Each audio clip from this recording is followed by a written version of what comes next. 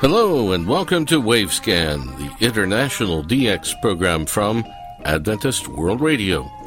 Researched and written in Indianapolis by Dr. Adrian Peterson and produced in the studios of WRMI Shortwave in Okeechobee, Florida. I'm Jeff White. This is edition NWS746 for release on Sunday, June 11th, 2023. On Wavescan today, the radio scene on an American garbage island, Part 2, Staten Island. From AIR to Akashvani, we'll be talking with Allen Graham of HCJB and our Philippine DX report from Henry Umahay.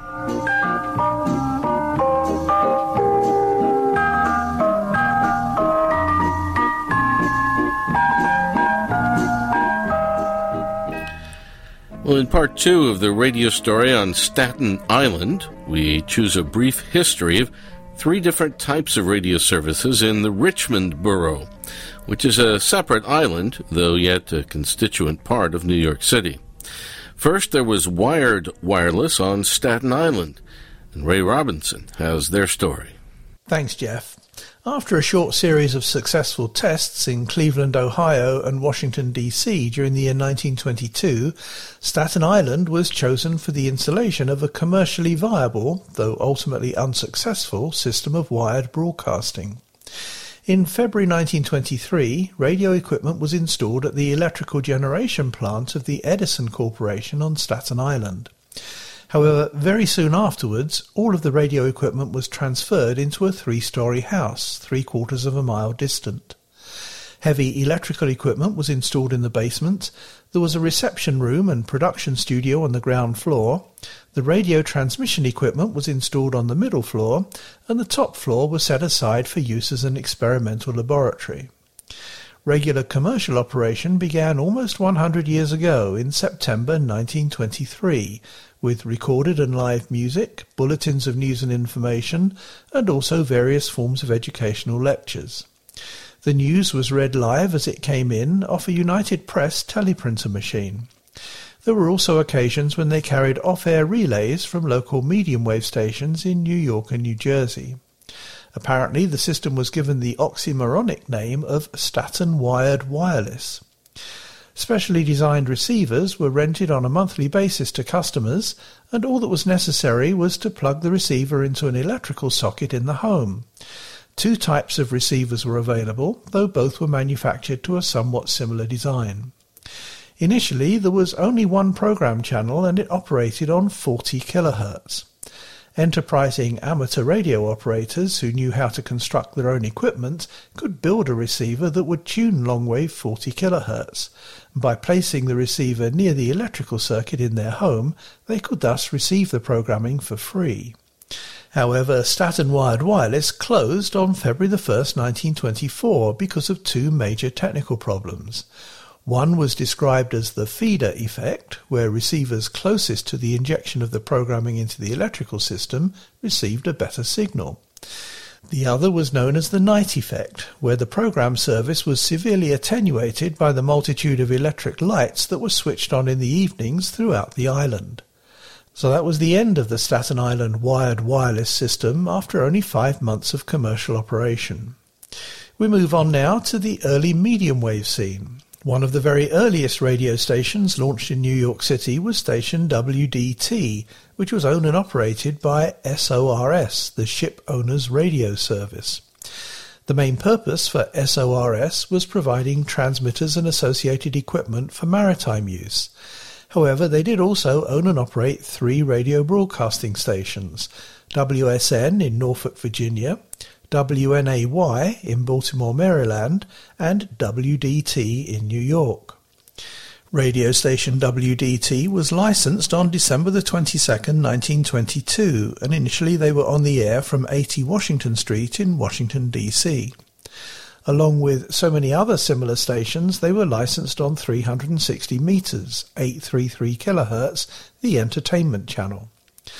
Early in the year 1923, station WDT chose to relocate to Stapleton on Staten Island. However, around mid-year 1923, WDT began a joint operation with the Premier Grand Piano Corporation, and they moved again to the piano factory in Manhattan at 510 West 23rd Street.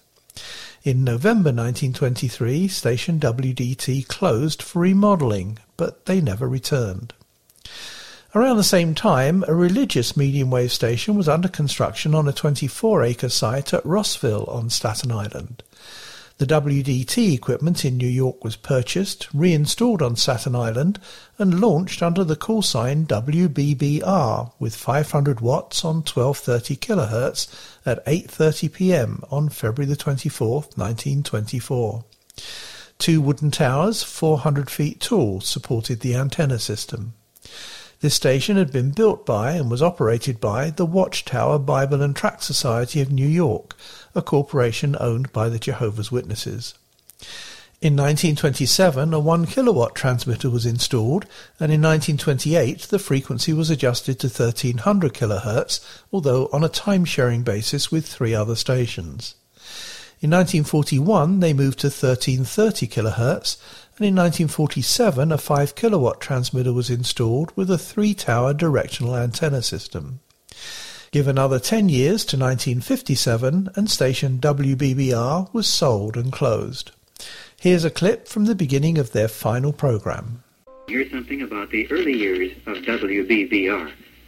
There's a group of men here in the studio that helped with setting up the original antenna, transmitter, and studio on Staten Island. The next part of our program will cover some of the outstanding events that WBBR has taken part in over its many years of public service. During these years, the work of Jehovah's Witnesses has grown enormously. Mr. M.G. Henschel will tell us something about this expansion.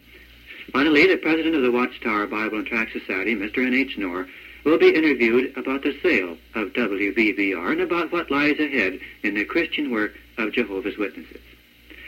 Let's begin our program by listening to the WBBR Watchtower Male Chorus sing Song 32 in the book Songs to Jehovah's Praise.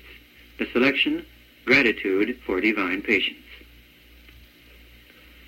Jehovah God, your hearts of mine, made all things new just in their time. The station was then relaunched by the new owners under a new call sign WPOW. But like WBBR, WPOW also had to timeshare and was only on the air from 6 to 7:45 a.m. and 5 to 8 p.m. daily. Finally, a deal was arranged for WPOW to close at the end of 1984, allowing another station on 1330 kHz elsewhere in New York to operate full-time. So that was the second radio service on Staten Island. And now we come to the third mode of radio transmission on Staten Island. First there was wired wireless, then WBBR medium wave, and now WSIA-FM. Half a century ago, in the 1970s, a small group of students who were enrolled with the City University of New York and attending classes at their college of Staten Island on the Sunnyside campus gathered in the room of amateur radio station WB2BAZ. Their purpose? They wanted to establish a radio broadcasting station as a training facility for interested students. As a beginning, they ran a long wire connection from the room that held their licensed amateur station in C Building to the cafeteria, and they played whatever recorded music was available. Subsequently, a new group of students initiated the construction of an FM broadcasting station with studios in E Building beneath the cafeteria, with a transmitter and tower on top of the nearby Totes Hill, the highest point on the eastern seaboard south of Maine, giving them an antenna height of 630 feet. That student-operated FM station was inaugurated on August 31st, 1981. These days, training station WSIA still radiates 11 watts on 88.9 MHz, and it holds the claim to 2 distinguishing factors. Station WSIA-FM states that they're the only radio broadcasting station located on Staten Island, and they're on the air from the highest natural point in that widespread coastal area. Rocking the island, for over 30 years. This is Staten Island's only alternative. WSIA Staten Island, 88.9 FM. Thank you, Ray Robinson at KVOH in Los Angeles. An update now on Typhoon Mawar from listener Bruce Baskin in the Philippines, who wrote to us on May 31st, saying the typhoon is making its way north of Luzon province here in the Philippines right now, en route to Taiwan.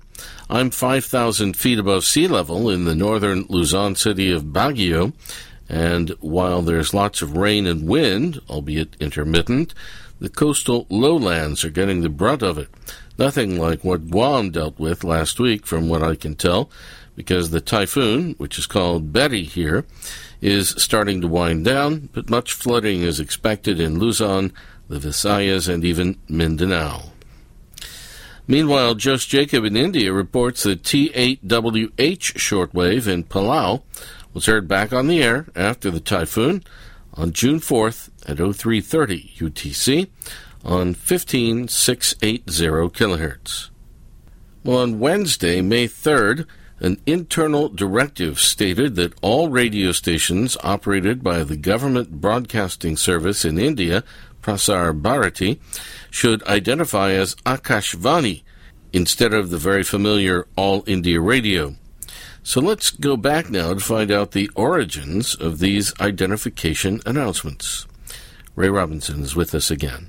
On April the 1st, 1930, all official radio broadcasting stations in India at the time were taken over by the British colonial government under the designation Indian State Broadcasting Service.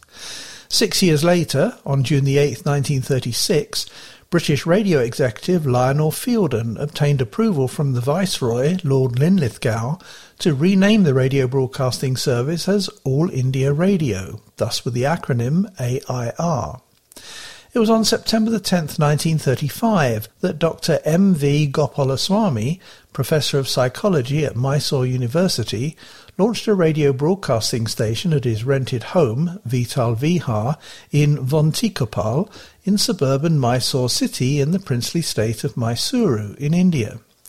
That new and quite unique radio broadcasting station was a licensed amateur station with a 30-watt locally made shortwave transmitter under the call sign VU7MC, and it was identified on air as Akashvani, meaning sky voice or a voice from the sky.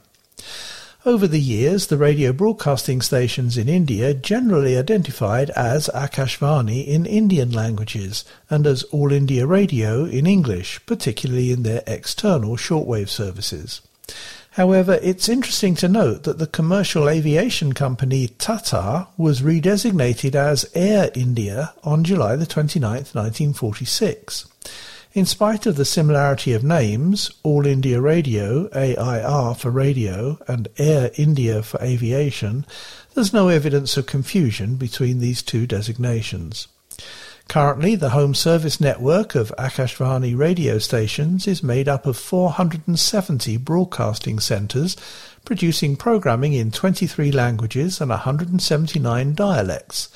These cover 92% of India's land area and 99.2% of the Indian population. Back to you, Jeff. Thank you, Ray. Last weekend, we were very happy to see Allen Graham, the former host of the DX Party Line program on shortwave station HCJB in Quito, Ecuador, before it left shortwave. Allen was attending a conference in Orlando, Florida, and afterwards he came to Okeechobee to visit us. So, of course, I brought him into the Wavescan studio to have a little conversation. So today in Wavescan, I have a guest with us who I know many of you will remember because many of you have been shortwave listeners for many, many years, and you'll remember the iconic shortwave station HCJB in Quito, Ecuador. And if you're listening to Wavescan, that probably means you like DX programs, and their DX program was DX Party Line, which is probably the oldest DX program in existence.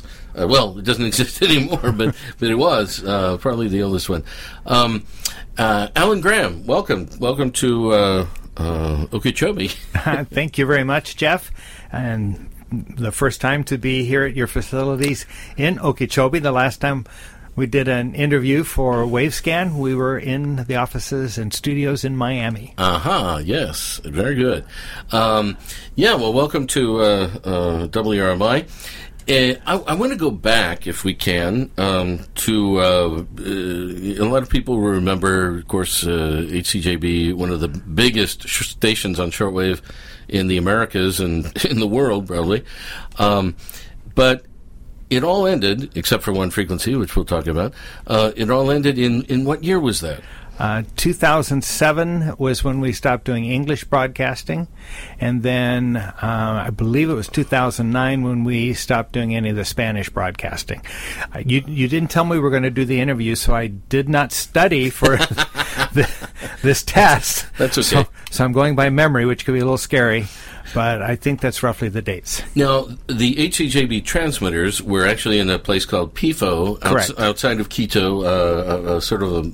Well, I don't know, is it a mountain or a valley? Or right. It was about a half hour away. I think with the traffic, it's probably over an hour away now. But it was right next to where they were going to build a new airport, right? Correct. It was due south. I mean, it could not have been more improperly placed in terms of the plans for the new airport. Obviously, when that facility was built, which I think was like in the 40s, we had no idea that they would ever move the airport out there.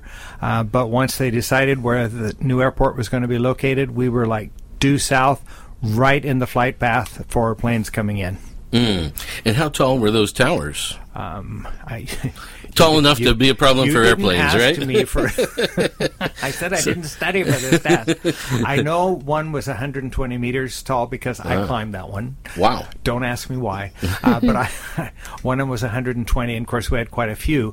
But I don't think it was so much the height of the towers as it was the amount of RF energy that was coming off of there that could then affect navigation. Okay. So you were going to have to move. At one time, wasn't there a thought of maybe moving them to somewhere else in Ecuador? That's correct. A place called Saya. We only like places that have 4 letters in the names. And that is about 3 hours west of Guayaquil, which is where I currently live. And the plan was to move and establish the facility in Saya, in the what is now the Santa Elena province. But then... our board of directors made the decision not to move ahead and build that plant. Mm-hmm.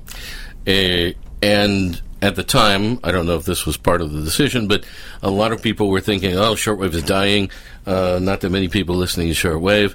And then there were also political problems in Ecuador, right? Well... yeah, but that's nothing new. It's Latin America. I think part of it, yes, was based on what were the listening trends in shortwave. Another big part of it was the fact that the area that had been purchased, and which we technically still own, if you're interested, it is for sale, did not have easy access to any of the electricity and other services that were needed. So it was going to be a very significant investment. And as far as I know, the government did not provide any kind of indemnization for having moved us from the current site. Again, that's based on the knowledge I have. Higher-ups within the organization may know better. Because HCJB was and still is owned by Reach Beyond in the U.S., right? No, technically no. HCJ, you didn't study for your test either. The operations within Ecuador were under what's called the World Radio Missionary Fellowship, which now is known as Reach Beyond. So the frequencies that were under the World Radio Missionary Fellowship for the Quito facility is now under an organization that is 100% Ecuadorian called Misión HCJB La Voz de los Andes, Ecuador, and it only operates the FM frequency and the repeaters for several areas. But we mentioned that there was one frequency that stayed on the air. It was a 6050 kilohertz, correct, rather lower power transmitter. Was that in PIFO also? We had always been broadcasting the 6050 from PIFO, and then when that was coming to an end in 2009, there was a group of German missionaries that formed an organization called Asociación Los Andes Media, or the Los Andes Media Association, because they felt it was necessary to maintain that frequency in order to have broadcasts in several indigenous languages, mostly Quechua, but there are some others also. So they raised the funds mostly through donations from Germany in order to move the transmitter from PIFO to the top of Mount Pichincha, right near the place where we have the FM transmitter on 89.3 for Quito and the Pichincha province, and also then to build the antenna, and organized group to go up there and construct the antenna. I'd be glad to show you the pictures, Jeff. That won't work well on Wavescan itself, but it was actually a group of missionaries and some of the actual audience from the Quechua language, the Quechua people group, that helped build that antenna up on Mount Pichincha. Is it a directional antenna or omnidirectional, or do you know? I told you I didn't study. But I really don't know what antenna they have up there. I can find out and let you know for an updated edition. There we go. So, but it's a regional service, though. That's right? correct. Mm-hmm. That's correct. For the Andes area. Correct. And, yeah. Okay. So all right. So this was 2009. 2009. That the shortwave shut down. Correct. In Spanish, and for the indigenous languages, I'm not sure how much.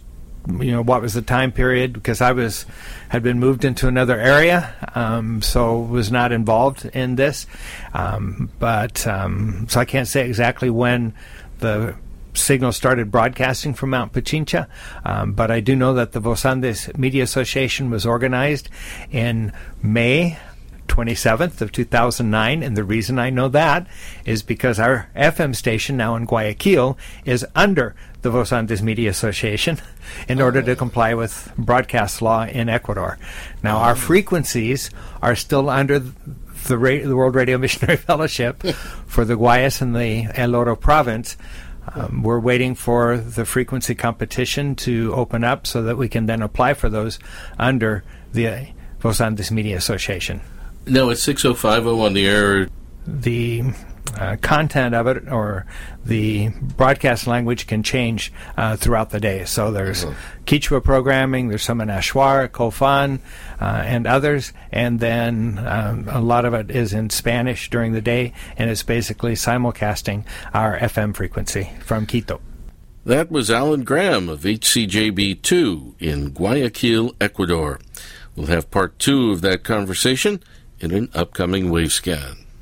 Now let's go to Henry Umarhay with our Philippine DX report. Hello everyone, to our dear shortwave listeners, wherever you are, welcome to the June 11th edition of the Philippine DX. This is report number 195. I'm Henry Umarhay in Bacolod City, Negros Occidental, Central Philippines. Glad to be back, and thank you for listening. I would like to thank the following listeners for sending the reception report most recently: Mr. Richard Lemke in Alberta, Canada, and Mr. John Zachary Alvarez in Cavite here in the Philippines. To all of you, thank you very much. Reception logs for May 2023. May 7, China Radio International on 17710 in English from Beijing at 0725 SIO 455.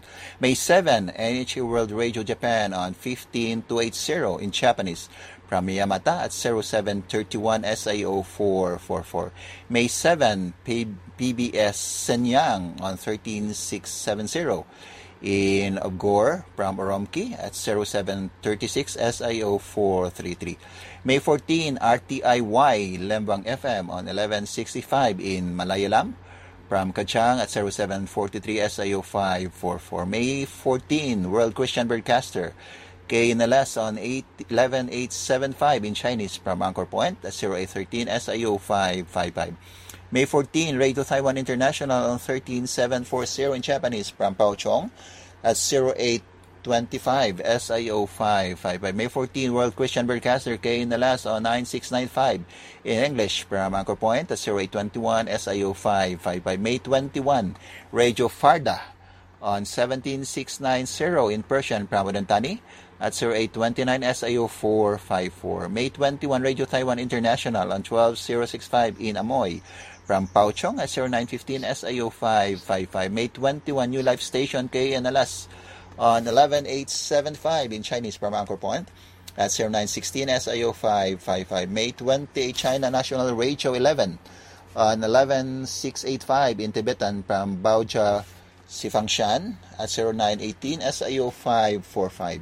May 28, Voice of Korea on 13760 in Russian from Kujang at 0808, SIO 433. And May 30, KBS World Radio 9770 in English from Kimchi at 0823, SIO 444. Send us your comments, suggestions, reception lags, and informations to filipinasdx@gmail.com. That's PILIPINSDX for filipinasdx@gmail.com. This has been Henry Umaday for Voice Scan in Bacolod City, Negros Occidental Central. Please and saying mabuhay at maraming salamat po. Thank you, Henry.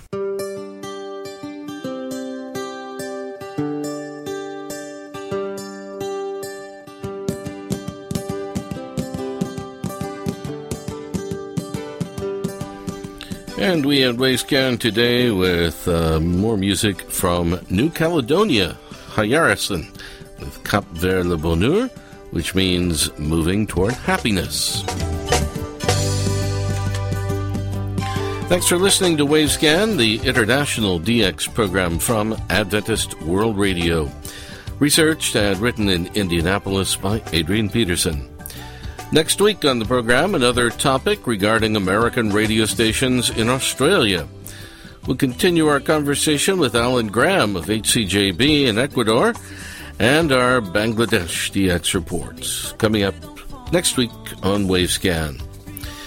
Wavescan is heard weekly on KSDA in Guam, AWR relays in various locations, WRMI in Florida, WWCR in Tennessee, KVOH in California, Voice of Hope Africa in Zambia, and IRRS Italy. Send reception reports directly to the station you're listening to. Reports for KSDA and AWR sites should go to qsl@awr.org. Other correspondence, not reception reports, can be sent to wavescan@awr.org. I'm Jeff White at WRMI Shortwave in Okeechobee, Florida. Till next week, good listening, everyone.